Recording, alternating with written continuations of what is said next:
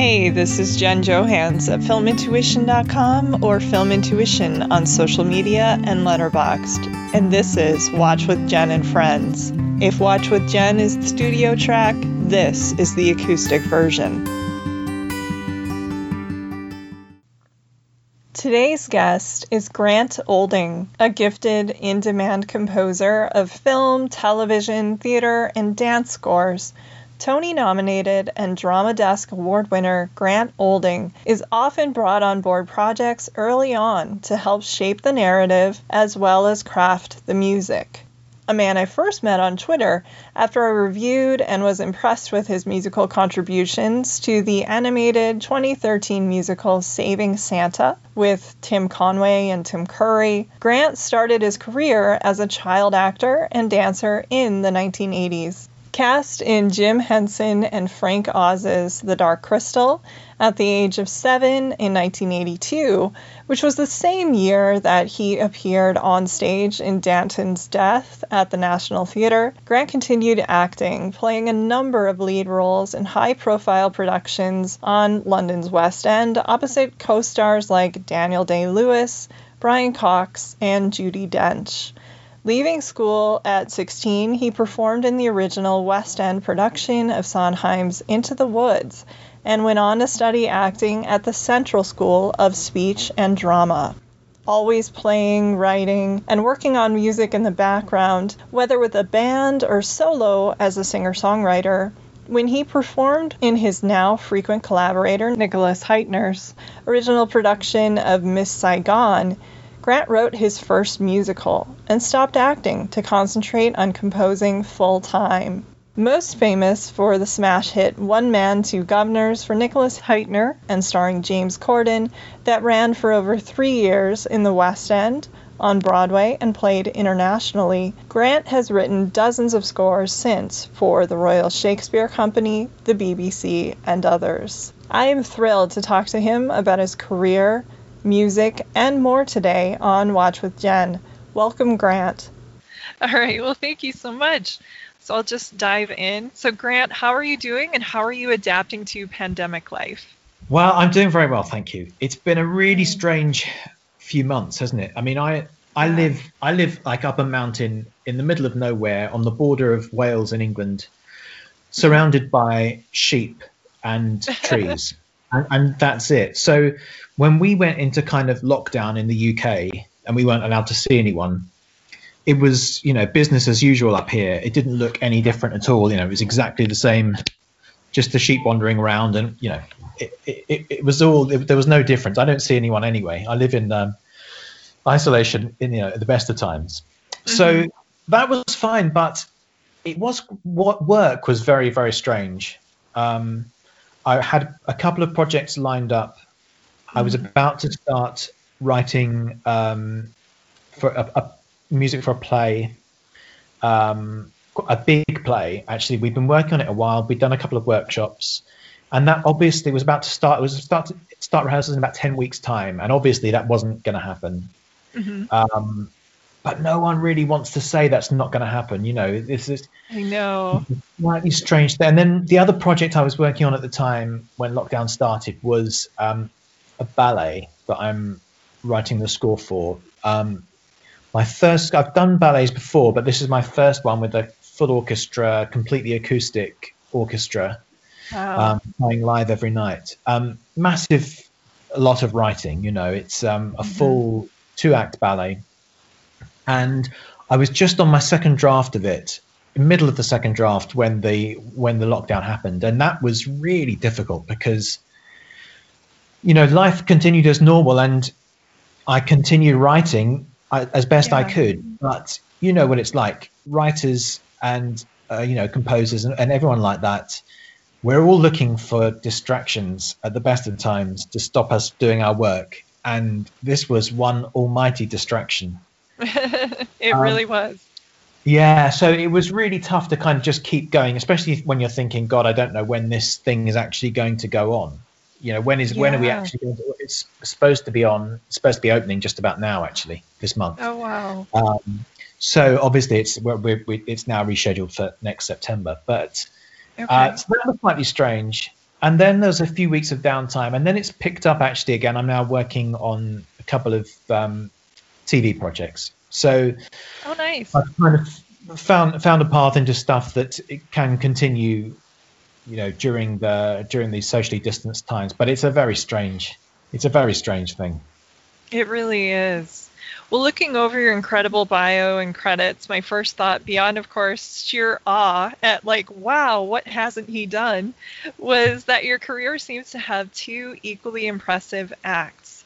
There was the beginning of your professional life, which started when you were very young as an actor, and then your segue into music in your teenage years, and now into adulthood. I'd love to talk about both with you, but starting off, how did you get involved in theater, and what was acting like at age 7? Well, I was dancing from the age of 3. Oh, So wow. I actually started really, really young because my sister was a dancer, Okay. and both my sisters went dancing lessons, and I used to just kind of dance around. And my mum put me on. We had this. I was born in 1974, and in 1977 it was the Queen's Silver Jubilee, Okay. a big year for punk rock and the Queen. And there were kind of street parties all over the country, and I was forced into a leotard and put on the stage and told to sing a song dressed as a cat, which I did. And I think from then I wanted to kind of perform. So I was dancing as a very, very young kid, and then that turned into modeling, doing Okay. kind of catalogs, cardigans and jumpers and school uniforms and all of that kind of stuff. Hmm. And then at the age of 7, by that time I had a couple of agents and all of this kind of stuff, and I started going for more acting auditions, and that Okay. turned into my kind of first proper year of acting when I was 7, which was walking into audition for Jim Henson and Frank Oz at Muppet headquarters in Hampstead. Oh my goodness. Audition for The Dark Crystal, which I ended up doing, and at the same year working at the National Theatre in a play, a very, very serious political play called Danton's Death. Mhm.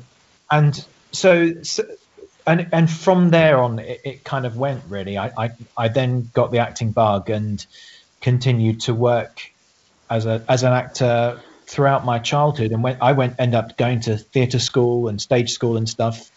Mhm. And yeah, I absolutely loved it. I mean, at the age of 7, doing The Dark Crystal, I was a big Muppets fan at the Me age of too. 7. Yeah. And the weird thing, I'm thinking about it recently, thinking it's quite strange for a kid at that young to know. I knew the Muppet performance, even though they never appeared on the TV. I Mhm. knew who Frank Oz was. I knew the significance of Frank Oz and Jim Henson and Yeah. Dave Gold and all of those guys, Jerry Nelson and all of those performers. So to walk into the place to audition for the Dark Crystal, not only seeing these extraordinary creatures in the Creature Workshop and trying on the mask. I basically I was one of a couple of actors playing Jen, the Mhm. main Gelfling, when he was walking around and running around. So I had to try on a mask of Jen and all this kind of stuff. And I remember walking past the Landstriders and the Skeksis and stuff, but there were also kind of busts of Kermit and Piggy around, Oh my and gosh. it was just extraordinary. It was just magical.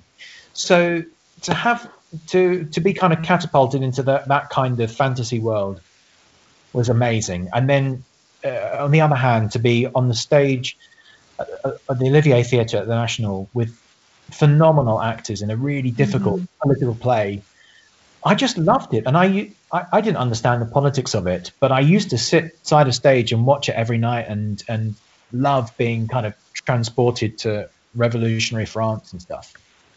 That is so cool. Well, you were in both plays and musicals at a young age, and I know you always enjoyed music. Did you have a preference as a kid for one over the other, or did you like plays and musicals equally? Plays and musicals. Well, I kind of liked both. I tended to do more musicals than plays, I think. Okay. Growing up, I loved Sondheim, and I was introduced to Sondheim's work when I was about 12, I suppose. I heard Sweeney Todd for the first time, and just absolutely loved that. Mhm. And at that same age, I was cast in a musical in the West End called March of the Falsettos by William Finn, which is a really, really important musical in my life. It introduced me to the idea that musicals could be about serious grown-up subjects, and the music could be really quirky and complicated, and the characters. Musicals didn't have to be epic things; they could be 5 or 6 people, kind of family stories, again, political stories. Mhm. And he was obviously very lucky that he was there working with us, because it was the first time the show had been done in the UK. So I got to meet Bill Finn. Um, Later, I got to meet Sondheim when I worked with on the original cast of Into the Woods. Oh my God. Again, he was present there. So um, I wouldn't say we hung out, but I got to sit in the room and listen to him working and stuff, Sure. and how he thought about things. And so I did. But then again, I loved Shakespeare as well. I Mhm. suppose I started really reading Shakespeare and understanding Shakespeare when I was about 14, 15. And I loved it. I loved those Kenneth Branagh films that were out around then, the Henry Yeah, they V. were the best. Yeah, and his Hamlet. And I loved the way that he would speak the text and how modern it Mhm. felt. And I loved the kind of epicness of those stories and the scale of the drama. I suppose that's the same in musicals as well. It's everything is elevated and heightened. It's not necessarily subtle. It's big passions and big stories, and I love that. And then when I was 15, I was very lucky, and I got to be in Richard Eyre's production of Hamlet at the National Theatre with Oh Daniel man. Day-Lewis and Judi Dench. Um, Incredible. Yeah, and that was an incredible education. I was there for about 10 months, doing the play. And again, just sitting side of stage every night, soaking it up, watching extraordinary actors work. Mhm. Um, and at that point, that was when I kind of decided to go to drama school and, take it seriously, and trying to become up until that point, I'd wanted to be a kind of song and dance man, a kind of Okay. like an all-rounder, someone that tap dances and sings and Mhm. act. And I think at that point, 15, I wanted to do Shakespeare, and I wanted to be a kind of stage actor. Okay. That's wonderful. Do you remember what was your first instrument? And do you know how old you were when you wrote your first song? Yeah, there were always instruments around the house. My Oh, brother is okay. very musical, so he had, although like me, completely self-taught. So he had a piano. Maybe before I was born, there was a piano in the house. There was a harmonium in the house. He had drum kits in the house. He had guitars in the house. And at some point, that turned into a kind of home organ. We had this home organ, Hmm. like, 2 manuals and the foot pedals, Oh, yeah. playing playing My songs grandma from the had one of those. I yeah, used to love playing it. Yeah. a great kind of easy listening bossa nova type of instrument. And Hmm. um, I used to play around on this thing, and I went to organ lessons for probably a couple of years, Okay. and got quite good, but my ear was better than my reading. So I wasn't very good at reading. I would read it once and then just learn it and then just kind of improvise around it. So I suppose I was 11, 12 at that point.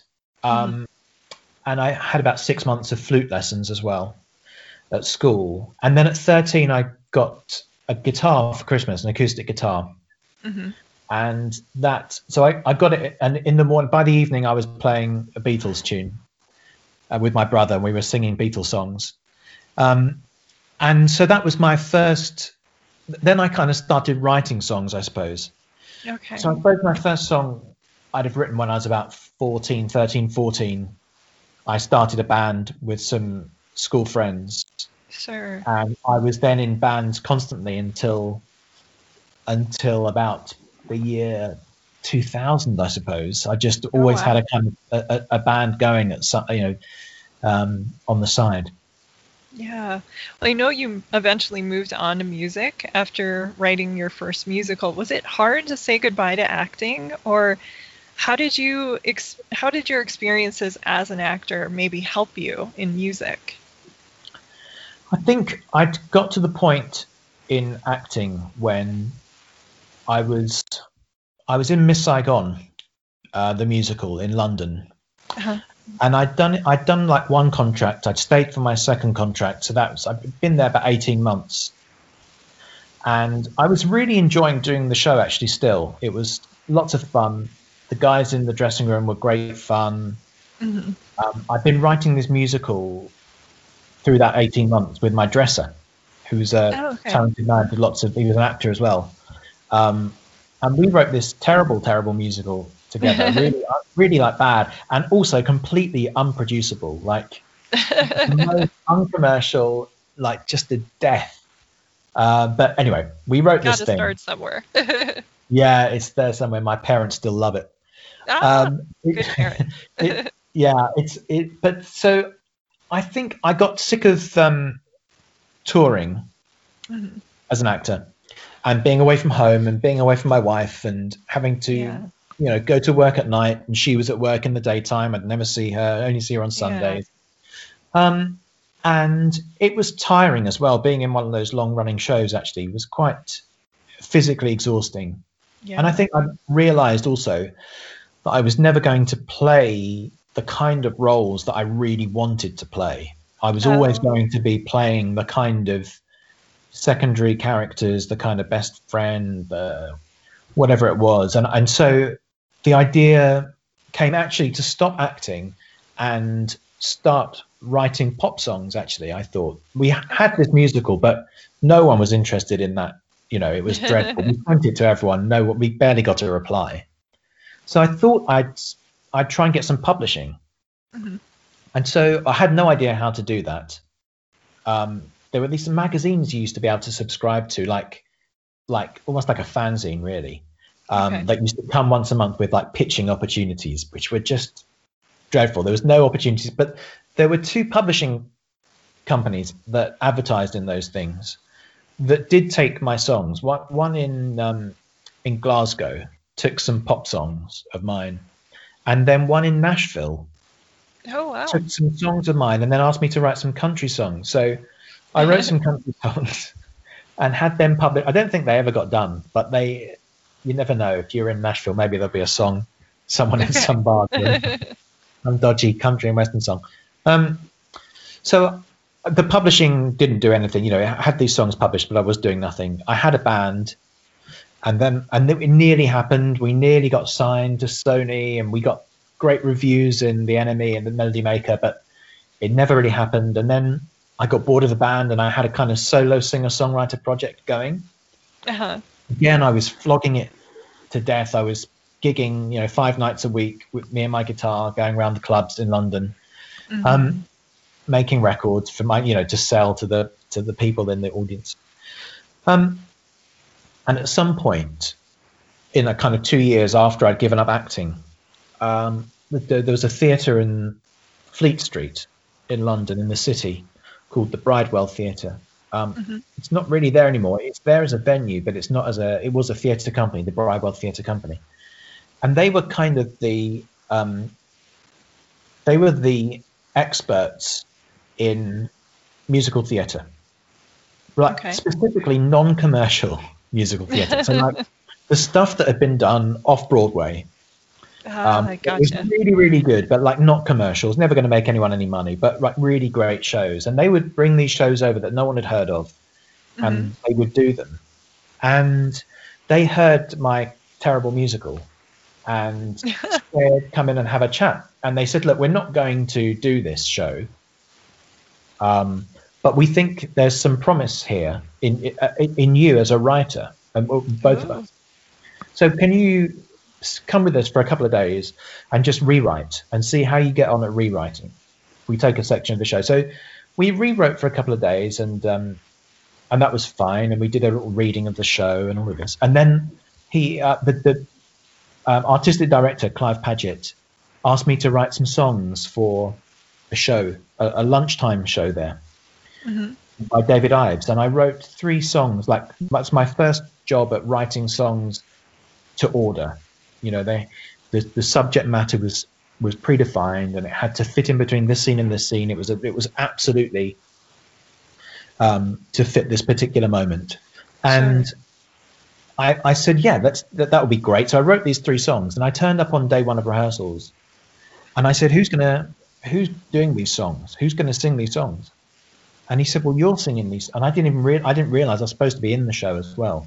So I kind of unretired from acting Okay. to be in this show and sing these songs. And from that, they found a little bit of money and asked me to be the resident composer there, which I was for a year and a half. And through that process, wrote 3 musicals for them, and wrote some music for their plays, and started a career in writing music for theatre at that point, and musical theatre. That's But the terrific. acting wasn't quite finished. There was a few things. A casting director saw me in this little play where I was playing guitar, and was casting a TV show, and wanted someone to play like a guitar tech or something. It was someone who worked in a guitar shop. So they thought, oh, Grant plays guitar. Let's get him in to do that. So I needed the money, and it was a 1 day's work. So I was like, yeah, that's fine. I'll be in your TV show, and have my one line or whatever it was. And then the week before, they phoned up and said that scene's been cancelled now, so we don't need you to play guitar man in the shop. But do you want to play this junior doctor instead, Dr. Havers? Ah. He's just got like one scene. Yeah, okay. You know, if it's just 1 day. So anyway, I did my 1 day, and the series got renewed, and then got renewed again, and they liked this character, so they kept bringing him back. Oh, nice. Yeah, so I kept doing these just a few days here and there on this TV show, even though I was no longer acting. Okay. What show was that? It was called William and Mary. Oh my goodness. Yes, I it's a saw true thing. a little of that years ago with Yeah. Martin Clunes, right? That's it. Yeah, very good. Okay. Yeah, that's it. Yeah. Martin Clunes, and I worked with Judy Graham, who was Mary in it. She was a midwife, and he was a undertaker. That was the premise. Okay. And yeah, he had a band on the side, so I was supposed to be to do with him and the band, and then it turned out I was going to be a kind of incompetent junior doctor in the hospital. So that was quite fun. But and occasionally I do get called upon to do, not anymore, but 10 years ago maybe, if I was MDing a show or writing something, then I'd always someone would drop out and, oh, Grant, can you play the priest? And so the acting thing, but I don't like. I feel very uncomfortable with it now. I had to do. We did really? a reading of a play just before lockdown, and just kind of save hiring a load of. We hired a load of actors, but to fill in little parts here and there, I was going to read in parts. God, I was just so nervous, and I felt so uncomfortable doing it. It was horrible. So Oh no. I think I've that's out of my system now. Oh, gotcha. Well, how did One Man, Two Governors come about? And what can you tell those who may be listening who haven't heard of the musical before? It is one, I have to admit, I've always wanted to see. So I'm really hoping that they broadcast it over here on PBS or something, because, yes, I've always wanted to see it. I've heard some of the music, and it looked so much fun. Yeah, well, first of all, it's interesting. You said I can't. I think watch this space for whether it gets broadcast over there, because Okay. it may well do. It still gets trotted out on the cinemas over here. You know, it was shown on YouTube during lockdown, which was great fun. I think. Oh, wonderful. I can't remember how many million people watched it. It was a few million. It was a lot Oh, of people. good.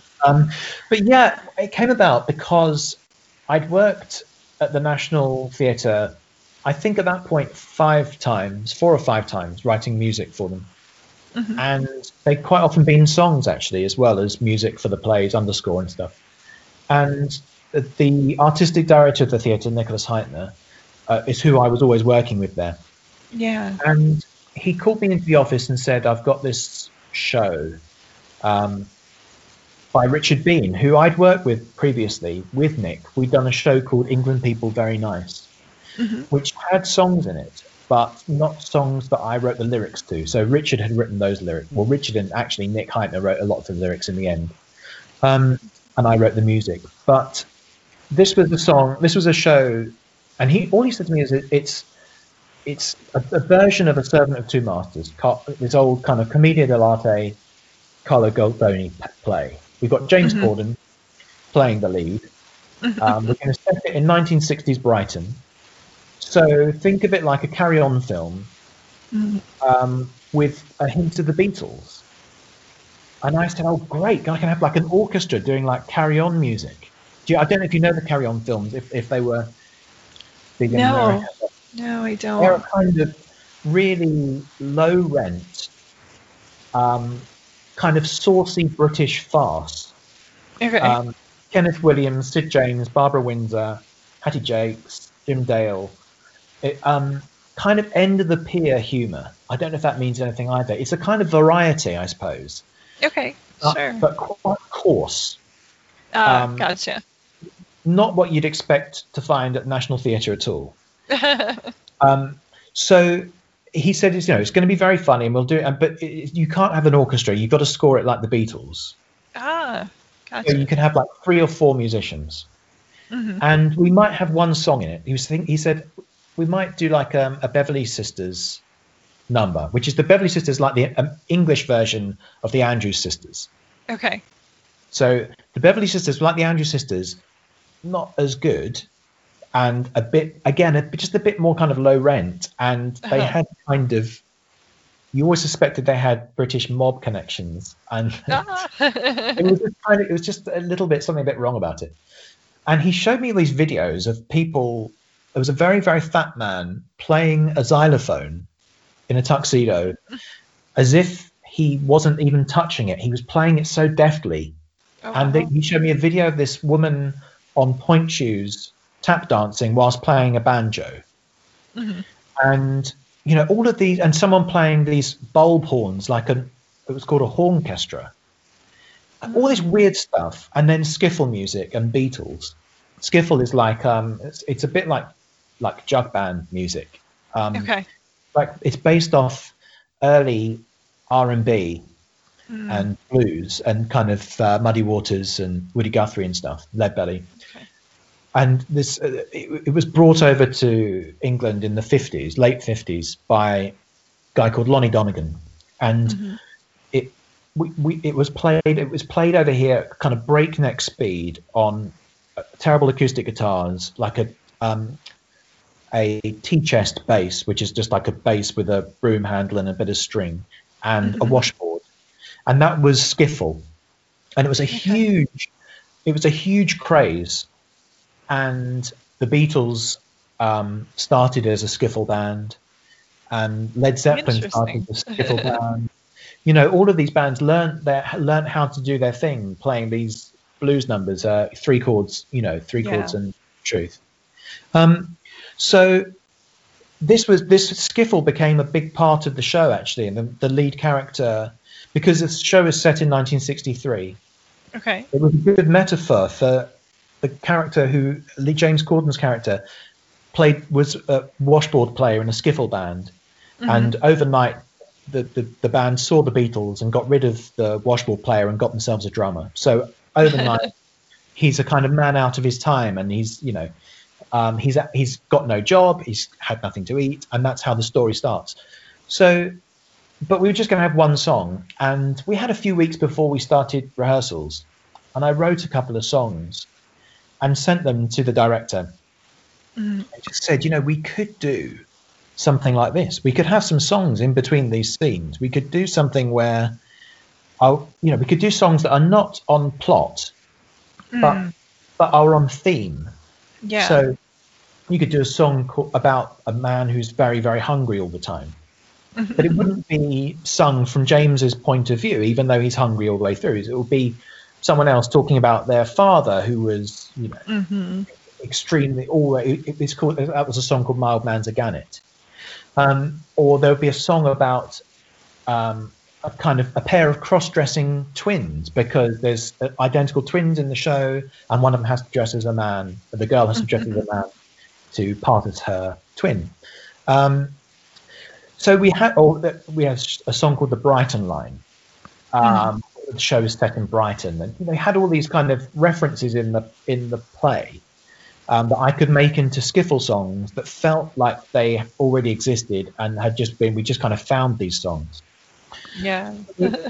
So Nick said, "Yeah, just write as many as you can, and we'll find a way of getting them all in." Oh, wow. And I was going to play in the band. I was going to MD the show. Mm-hmm. And again, we got to this point 2 weeks into rehearsals where I said, "Who's going to sing these songs?" And he said, "Well, you'll have to sing them." So I ended up fronting the band for a year and a half, and playing about 12 instruments in it, I think.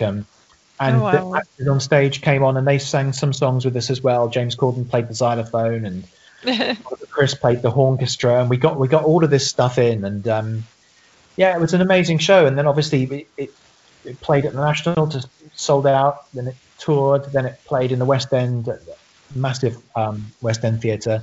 Then it transferred to another West End theatre and came to Broadway. And it still is playing around the world. But we did do like an NT Live of it when it was at the National Theatre in its first few months. And that does get broadcast. And yeah, if you subscribe to PBS, then keep a lookout for it, I would say. Okay, cool. Thank you. Well, obviously I focus mostly on film, but I love music. I played it very badly growing up and did musicals as a kid, and then worked as a music critic. So I am especially interested in scores whenever I watch anything. And I know you've scored like every medium. So does your approach differ from one to another? Where do you like to begin, too, when it comes to film and TV? I think I begin, because I come from a theatre background, I tend to begin with script. And I think what writing for theatre has given me is a different way of looking at scripts. Because in theatre, we're dealing with scripts all the time. And we've got a 4-week rehearsal process. And I can't write anything during the first week because there's nothing to watch. There's nothing to, they're just exploring. In the second week, I'll pop into the rehearsal room, watch a bit, start writing. In the third week, I'll get most of my writing done. And then in the fourth week, I tend to have to record it. And then it's done. It's baked. Oh, wow. So you have to be able to guess what a scene's going to need before the actors know what they're going to be doing, or sometimes before the director knows what he or she wants. Sure. And you're going to have to write something that is going to work, not now, when if they did the scene now, it wouldn't necessarily work, but you have to predict where they're going to get to. Oh. And write for that. And then with theatre, of course, it has to be something that will work for the whole run, even when they speed up, 6 weeks in and they're getting bored and they've lost 10 minutes off the play. These cues still have to work. So I think being in a room with a director and working off scripts are the two things that I've taken from theatre. I don't think I approach them any different particularly. The method of delivery is very different, obviously. And in theatre, the words are the thing. You're absolutely in the service of the word and the writer. Have to be very, very careful about the volume of music in theatre, going under dialogue. I'm lucky and I work with directors who really, really like music and like to use music. And so I do get to do underscore and lots of underscore and stuff. But it can be the case that in theatre you're doing a lot of scene change music. Sure. And not a lot of underscore. So music in film and TV is fulfills a different function. But that's not to say that theatre has been getting more and more kind of filmic over the years, and the techniques have got closer and closer. I think one of the things that's a big difference what I learnt that, between film, TV, and theatre is that in theatre I'm really only dealing with one person, which is the director. You know, Yes. sometimes I'll have to listen to the producer, but it's very, very rare. It tends to be all my notes coming from one person, whereas in film and TV, especially film, they're coming from all over. The notes are coming from all over the place. Oh, wow. You know, and from every executive, and everyone has an opinion, and those opinions often don't match up, and just trying to find your way to the note that Happy you've got to medium. find. Yeah. It's really that I think is really, really difficult. Yeah. But I really love what I love about the TV and film stuff that I've done is that it's fixed or nearly fixed. It's not so much fixed anymore. Again, I think that's something that's changed over the years. Is, you know, pictures used to be locked, and now they're kind of latched, or you know, loosely bolted, but they're not like locked anymore because people just can keep tweaking the edit and shifting things around up until the very, very last minute. So, but you do at least have something to respond to visually, whereas I just don't in theatre. It's rare. I have to try and guess what it's going to be, and I like that in film and TV I can score to the frame, whereas in theatre I have to score to the minute because it's going to shift. You know, things are going to change on stage every night. It's not going to be the same. Whereas if I want to have something sync or something play in a gap in dialogue, or want to write around dialogue or whatever it is, I can really get into that and make that work. And I like that kind of jigsaw puzzle element of it. That really appeals to me. Sounds like it. Who are some of your favorite film composers? Do you have any scores you think anyone, not just maybe those thinking of going into your field, should listen to in particular? I really like Michael Giacchino. Okay. Of the current crop of composers. I just think he's brilliant. What he can do with even a couple of notes. I really like melodic scores. So obviously, growing up, John Williams was God and still is. I still think that those scores are just extraordinary, and I like scores that have melody and you know, themes and leitmotifs. So John Williams to me still is just obviously a god. Michael Giacchino I think is absolutely brilliant. I love how much fun he seems to have with his scores. You know, even down to the naming of the cues. He always puts these puns in every cue title, you know, on the soundtracks, and how much fun he has in the studio. You know, it always looks like it's a blast. And the same with Dan Pemberton, actually. I love his scores, and I love how inventive he is with studio technology and playing around with that. Or what Michael Giacchino can do with just a couple of notes. I'm thinking about actually his Planet of the Apes scores, and just there's a theme in that's 2 or 3 notes, and it just manages to do everything with 2 or 3 notes. A theme that's very, very like.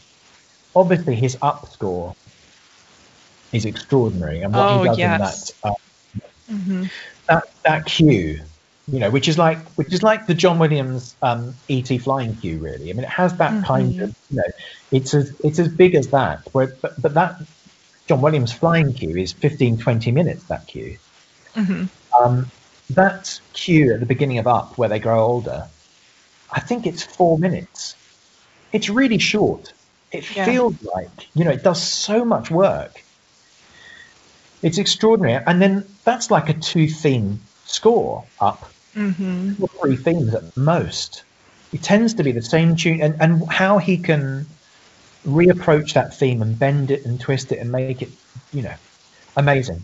Thomas Newman is someone who I adore very much. Yeah. Now that's not so much on the melodics, scores, but what he can do with texture and with ambiguity. He is an expert at writing cues that don't tell you too much. It's utterly brilliant if you look at them. There's and how rarely he goes to a third, because if he went to a minor third, that would be sad or melancholy or negative, and if it would be major third, that would be too happy. That would be telling you too much. I think he's brilliant. Alexander Desplat. Oh, that's one of my favorites. Yeah. I just love his scores. I really do. Yeah. I mean, I suppose the first one I heard would have been King's Speech, which I love, but Coco Affectionnel, I think, is utterly brilliant. The Ghostwriter is utterly brilliant. I really love his score to Rise of the Guardians. Oh, interesting. Which is an animated film that didn't do too well. Peter Ramsey directed it, who I think is fantastic, and who co-directed the Into the Spider-Verse film, which also has a fantastic score by Daniel Pemberton. Yes. But that score to Rise of the Guardians is utterly brilliant, and there's a song in it as well called is it called In Dreams? When I Dream, Dream in the title, I can't remember. And it is absolutely beautiful a song sung by Renee Fleming on the recording. So I guess those are some of my favourites. I mean, in terms of John Williams, God, there are just so many that I go back to time and time again. I can't really pick. But I tell you who else I absolutely loved growing up was John Morris, who did the Mel Brooks films. And he did also The Elephant Man, which is a fantastic score.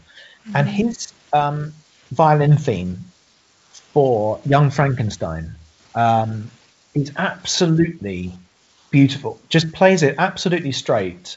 It's the most fantastic melody, and that whole film, I think, is played. It's only just the tone of it is just spectacular, because it's almost like Gene Wilder's walked onto set and the wrong actors have turned up, and he's got to try and get through the film regardless. Very true. If you'd have come the day before, it would have been fantastic, but everyone's had to kind of shift up a part, and the score does the same thing. Really, it takes itself seriously, and it's rather wonderful. Yeah. Well, I don't want to keep you all day, so last question. Let's say that there are some aspiring composers listening to this. What is one piece of advice that you have for them? I think be your own worst critic is my advice. I think really listen, really keep your eyes open, keep your ears open all the time. Really delve into what you're looking at, what you're listening to.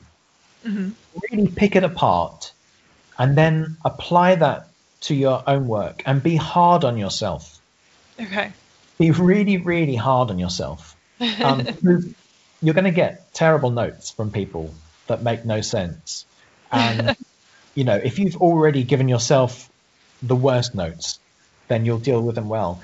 But I think, if you get the chance to be in a room with people making art, they don't have to be music or composers or musicians.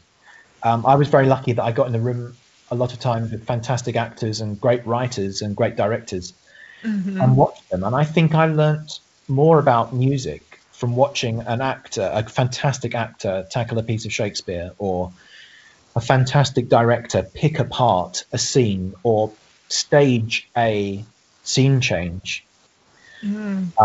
And by looking at how they approach the whole thing, taking that apart and then applying it to my own craft, is where I kind of learnt all my tips and tricks from. Because at the end of the day, everyone, whether it's film, TV or theatre, everyone is just trying to tell the same story.